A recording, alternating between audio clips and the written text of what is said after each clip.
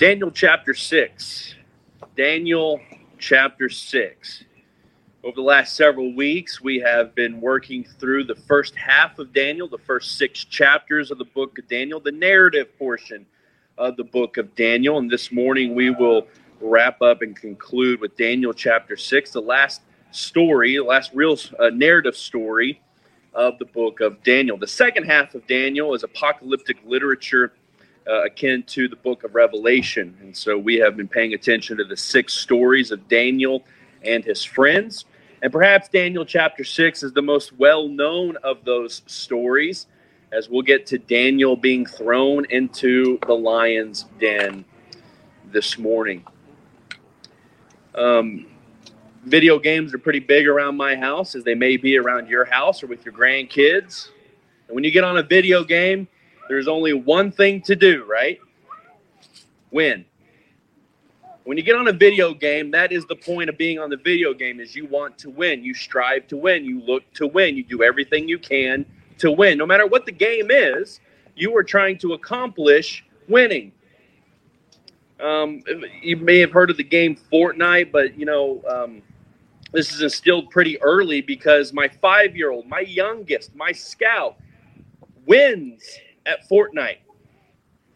This is what she does. And it's amazing to me how early on in life that we kind of grab onto this idea to win at all costs. Now, the hardest thing for God's people, for godly people, for Jesus followers may be to wrestle with the concept, with the idea that life is not about winning. It's not about the victory. It's not about the medal. It's not about the trophy. It's not about the W. In fact, Jesus actually calls us to be losers, because in losing, we gain. In death, we find life. That God's people are not to pursue the victory at all costs. It's not about making sure your team wins. And if they don't win, we're going to be upset about it. The pursuit of godliness never, and I believe this, never takes us to a victory. The pursuit of godliness will always take us to the lost column. It won't be that we will do whatever it takes. We will be people who pursue godliness, which the world will look at more times than not. They will look at the pursuit of godliness and they will say, that person, they're losing. Now, here's some preacher homework. It doesn't take very long, and you can go through the first 6 chapters of the book of Daniel on your own. But when you pay attention to the stories of Daniel and his friends in these first 6 chapters, Daniel and his friends are consistently pursuing a godliness that is not of their world. They're not pursuing Babylon. They're not pursuing the prestige of their king. They're not pursuing the likeness of others around them. They pursue godliness, and their godliness produces faithfulness. And so what we learn from Dan, the godly man, in these 6 stories, in these 6 chapters, is that godliness pursues various things. And these are just things that I've paid attention to as we've gone through this study, as I've read through these 6 chapters multiple times over the last several weeks. But godliness pursues a singular identity in God alone. An identity that's not made up of other things or other people, not made up of which side of the aisle you're on. It is a singular identity that is formed and shaped by God himself. Godliness produces a pursuit of truth, that comes only from God. Godliness pursues truth in God. See, when Daniel is confronted by these intense circumstances in this book, these intense circumstances where his executioner is at his door in Daniel chapter 2. Daniel isn't pursuing a way to get out of it. Daniel is pursuing the truth that only comes from God, and he turns to God for the answers. Godliness pursues God's presence in all circumstances. Whether it's Shadrach, Meshach, and Abednego, who choose God over death. They choose God's presence even in the face of a fiery furnace. Godliness pursues humility, a position between self and God. Godliness is pursuing a position where God is God and we do not try to control what is around us. And then godliness, I've noticed in Daniel, pursues prayer.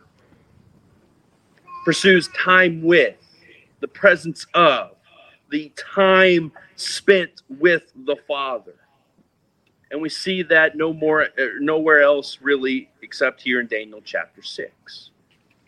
Now in Daniel chapter 6, we have a new king, King Darius. And what we learn in the opening verses of Daniel chapter 6 is that King Darius values Daniel highly.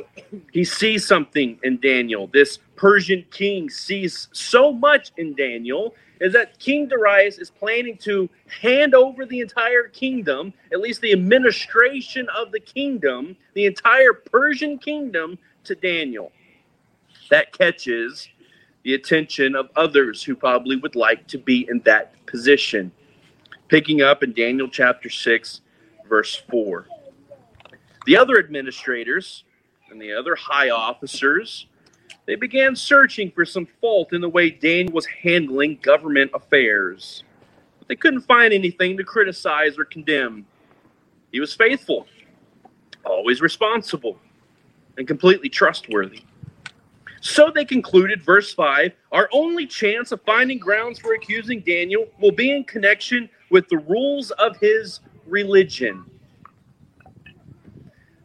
Okay, let's kind of build out what's going on here in Daniel chapter 6 and understand, make sure we're all on the same page about exactly what's going on.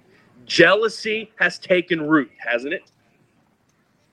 Daniel has been faithful. He has been responsible, and he has found himself to be trustworthy in the king's court. And this has led him to a position of where his peers find jealousy in where he is at, position-wise. And so what the other administrators want to do is they want to get Daniel out of this position, and they can't find anything wrong with Daniel's work, Daniel's position, with Daniel's place, anything.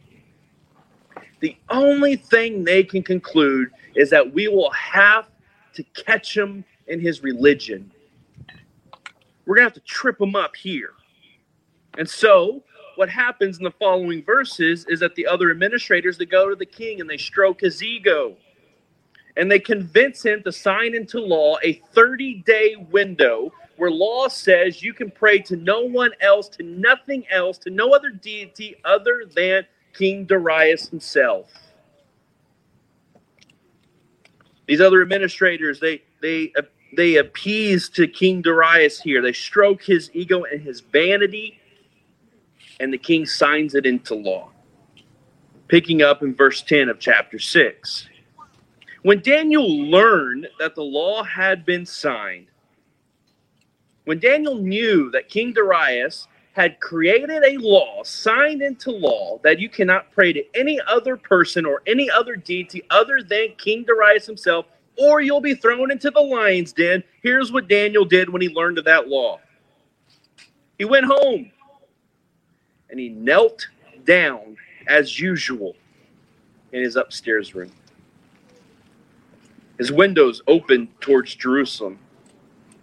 He prayed 3 times a day, just as he always had done, giving thanks to God. Now, the idea of pursuing victory over all other things would say, Daniel, take a step back, man. Think about your circumstances. Because if you go home and do what you've always have done over however long in your life, Daniel's an older man at this point, if you go home and do what you've always done, Daniel, you risk the chance of losing your position, losing your prestige, losing the kingdom. You risk life, Daniel. Don't do it. See, the pursuit of victory puts us in a place where we say, you know what? The circumstances are going to dictate how I function and how I live. The circumstances around me are going to tell me what to do. The circumstances around me will influence my faithfulness, which isn't faithfulness at all.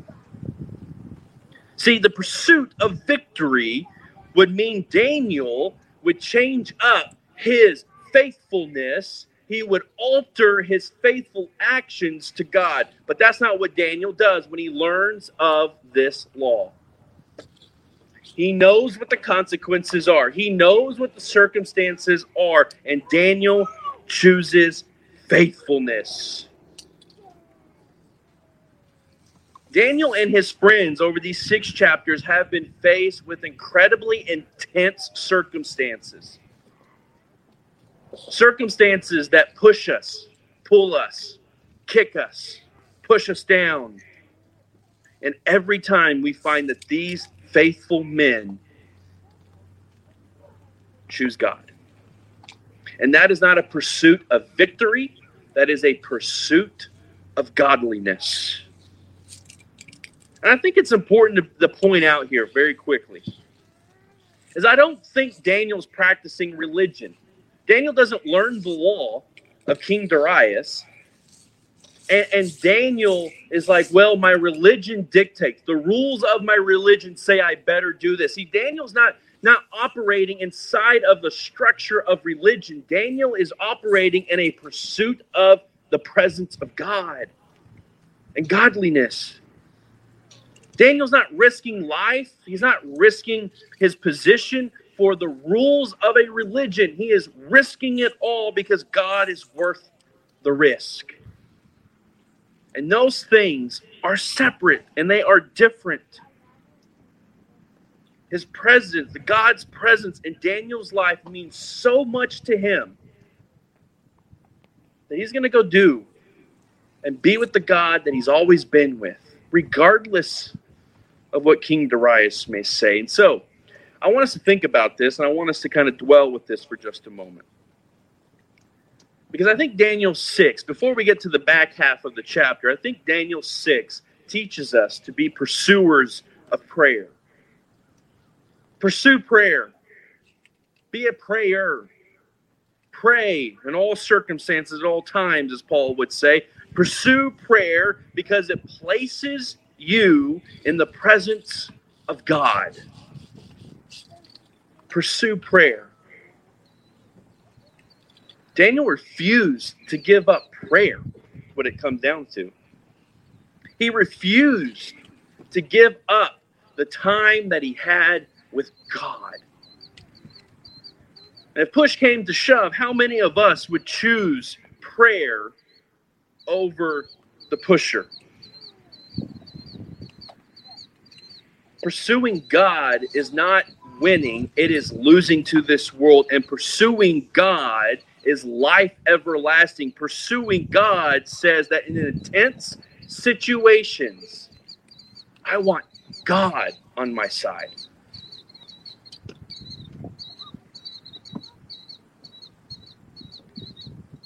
I think we have to constantly push up against the idea that prayer is simply some form of communication. God is not your customer service representative that you go to when you find yourself in a lion's den or a fiery furnace or when your executioner shows up at your door. No. God is the creator of all things and sustainer of who we are. God is present in all circumstances, and prayer is not simply a form of communication. It is communion. It is time with. It is the intentionality of going into the presence of God for a period of time, not to get the request or the wish or the hope said. You know what? Think about this for a moment. Matthew chapter 6, for instance, in Jesus' Sermon on the Mount, Jesus teaches of prayer. And before Jesus gets to the communication part of prayer, notice what Jesus says in Matthew chapter 6. He says, when you pray, go into your room, close the door, and then pray to your Father who is unseen. See, Jesus in his teaching is wanting us, he's trying to help us understand that prayer is not simply communication, it is being in the presence of. And so Jesus builds this visual that when you go pray, be sure you go into the room with God. That you go into the place where God is, because you are not simply going to talk to him. You're not picking up the phone. You're going to be in the room with him. And so when you pray, go into the room, close the door, because you are going to spend intimate and personal time with the creator of the universe. It's not simply communication. It's being in the presence of. And so we have to start thinking about, we have to push up against this idea that prayer is something I say. It's something I get off before dinner or bed. It's being in the presence of. And Daniel's pursuing a relationship with God. He's not giving up a phone call. He doesn't want to give up his time with God. He looks at it as a room that he goes into, a place that he visits, a place that he is in the presence of God. That prayer isn't speaking, it's being with. And so the presence of God now builds him up. The presence of God now shows him, it's now with him when a law comes into effect that says he is not allowed to pray to any other God, because he knows that his God is with him in intense, unforeseen, difficult circumstances. There's an illustration. I teach 11th grade boys Bible at OCA, Oklahoma Christian Academy. And there's this illustration I've used before. I had a boy one time who loved Raising Cane's. I mean, and the other boys would make fun of him because he would literally go to Raising Cane's every day. Loved it so much, he would just go. And so I was trying to get this kind of idea across, that prayer is the presence, as being in the presence of God, and that the presence of God, when you leave that room, God is with you. That God follows you, that you take that time with God with you wherever you may go. And so I told them, you go to Raising Cane's, you eat a good meal. It's perfect day because you went to your favorite place. And as you're leaving the restaurant full and satisfied, while you're still in the parking lot, you turn to see that Raising Cane's is burning down. You don't want that. No one wants that. Your favorite place burning down before your very eyes. What are you going to do about it? The circumstance, the situation isn't ideal. You're not going to be able to eat it again. It's gone. It's going to be gone as it burns before you. But the circumstance does not dictate who you are in that moment. Because God is with you even when Raising Cane's is burning down. And so when you spend time with God, no matter what may be transpiring around us, God is with us in those moments. His presence walks with us. It's not ideal. You don't like what's going on. I don't agree with this. I don't like this. But if we pursue victory, what we're going to do is become a loud, clanging cymbal. We're going to be people with no faithfulness, but only the desire to win. And godliness says, the pursuit of God's presence says, that even if it's burning down around us, God is here. He is more important than the situation. And so Daniel's caught praying. This is against the law for him. He's caught praying like he normally does. He's turned into the king by the spies. This distresses the king in Daniel chapter 6. King Darius likes Daniel. They're friends. He trusts him. And now he's pressured into signing this law. Daniel's caught praying when the law says you're not allowed to. And law says, Daniel, you must be thrown into the fire. The lion's den. That's chapter 3. You got to be thrown into the lion's den. And so the king sees no way around this and has to order Daniel's death. The situation's not ideal for Daniel. Do you think Daniel enjoys being in a circumstance like this? But notice that Daniel has already decided that the circumstance will not dictate his faithfulness. His relationship and his pursuit of God will continue regardless of what may lie ahead. Even when it's burning down before him, God through all. So Daniel's sent to his death. The king seals the cover of the lion's den himself. And the king spends the rest of the night alone in prayer for his friend Daniel. At first light, the king runs back to the lion's den. He rushes to open it, and as he approaches the lion's den, Daniel chapter 6, verse 20. When King Darius got there, he called out in anguish, "Daniel, servant of the living God, was your God, whom you serve so faithfully, able to rescue you from the lions?" Now, we can hear that and read that, chapter 6, verse 20, and that may sound like a pretty funny question. Was your God able to rescue you? For many of us, we know the end of the story, so it seems like a silly question, but think about the situation. Daniel has been thrown into a den with lions, hungry, ferocious lions. And so it's not a silly question. Daniel's supposed to be dead. He's supposed to be gone. And Daniel knows that is the expected outcome when you pursue God. You're not pursuing victory. You're pursuing God's presence in your life, even when you know the lion's den is at the end of the road. Was your God able to save you? And I think that really is a pretty pertinent question for 21st century Christians. Is your God able to rescue you? Is your God able to rescue you from the lions? Are you worshiping a God who is feeble and unable to rescue you from a pandemic? Are you worshiping a God who is not powerful enough to see you through disastrous, heart-wrenching moments of life? Are you worshiping a God who sees lions and says, "Oh no, there's nothing I can do"? I'm curious. Is your God able to rescue you from the lions?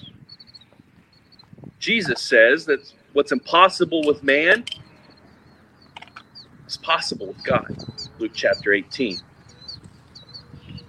You know why Jesus says that? Because his God is able to rescue in the midst of a lion's den. And perhaps one of the reasons we don't take time to go be in prayer, to go into the room, close the door, and be in the presence of God, perhaps one of the reasons we don't take time away from social media, perhaps one of the reasons we don't take time to put our phone down, perhaps one of the reasons we don't take time to turn off the football game or stop playing golf or whatever it is to be in the presence of God is because our God is not able to rescue us. That's what we believe. Perhaps if we believe that God is able to do the impossible in our lives, to rescue us from the power and the ferociousness of the lions, perhaps we would make the intentional effort to be in the presence of God, the God who is able to rescue us. We work so hard to stay out of the lion's den because that's a win. We work so hard to avoid the lion's den.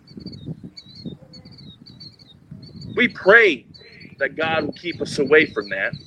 And I'm sure Daniel's prayer also prayed for that as well. But we pursue it with such intensity.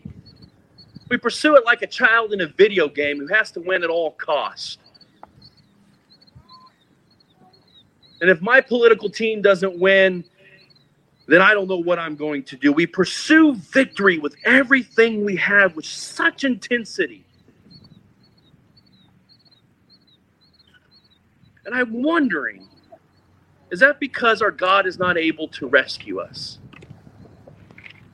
I'm wondering, what exactly are we pursuing?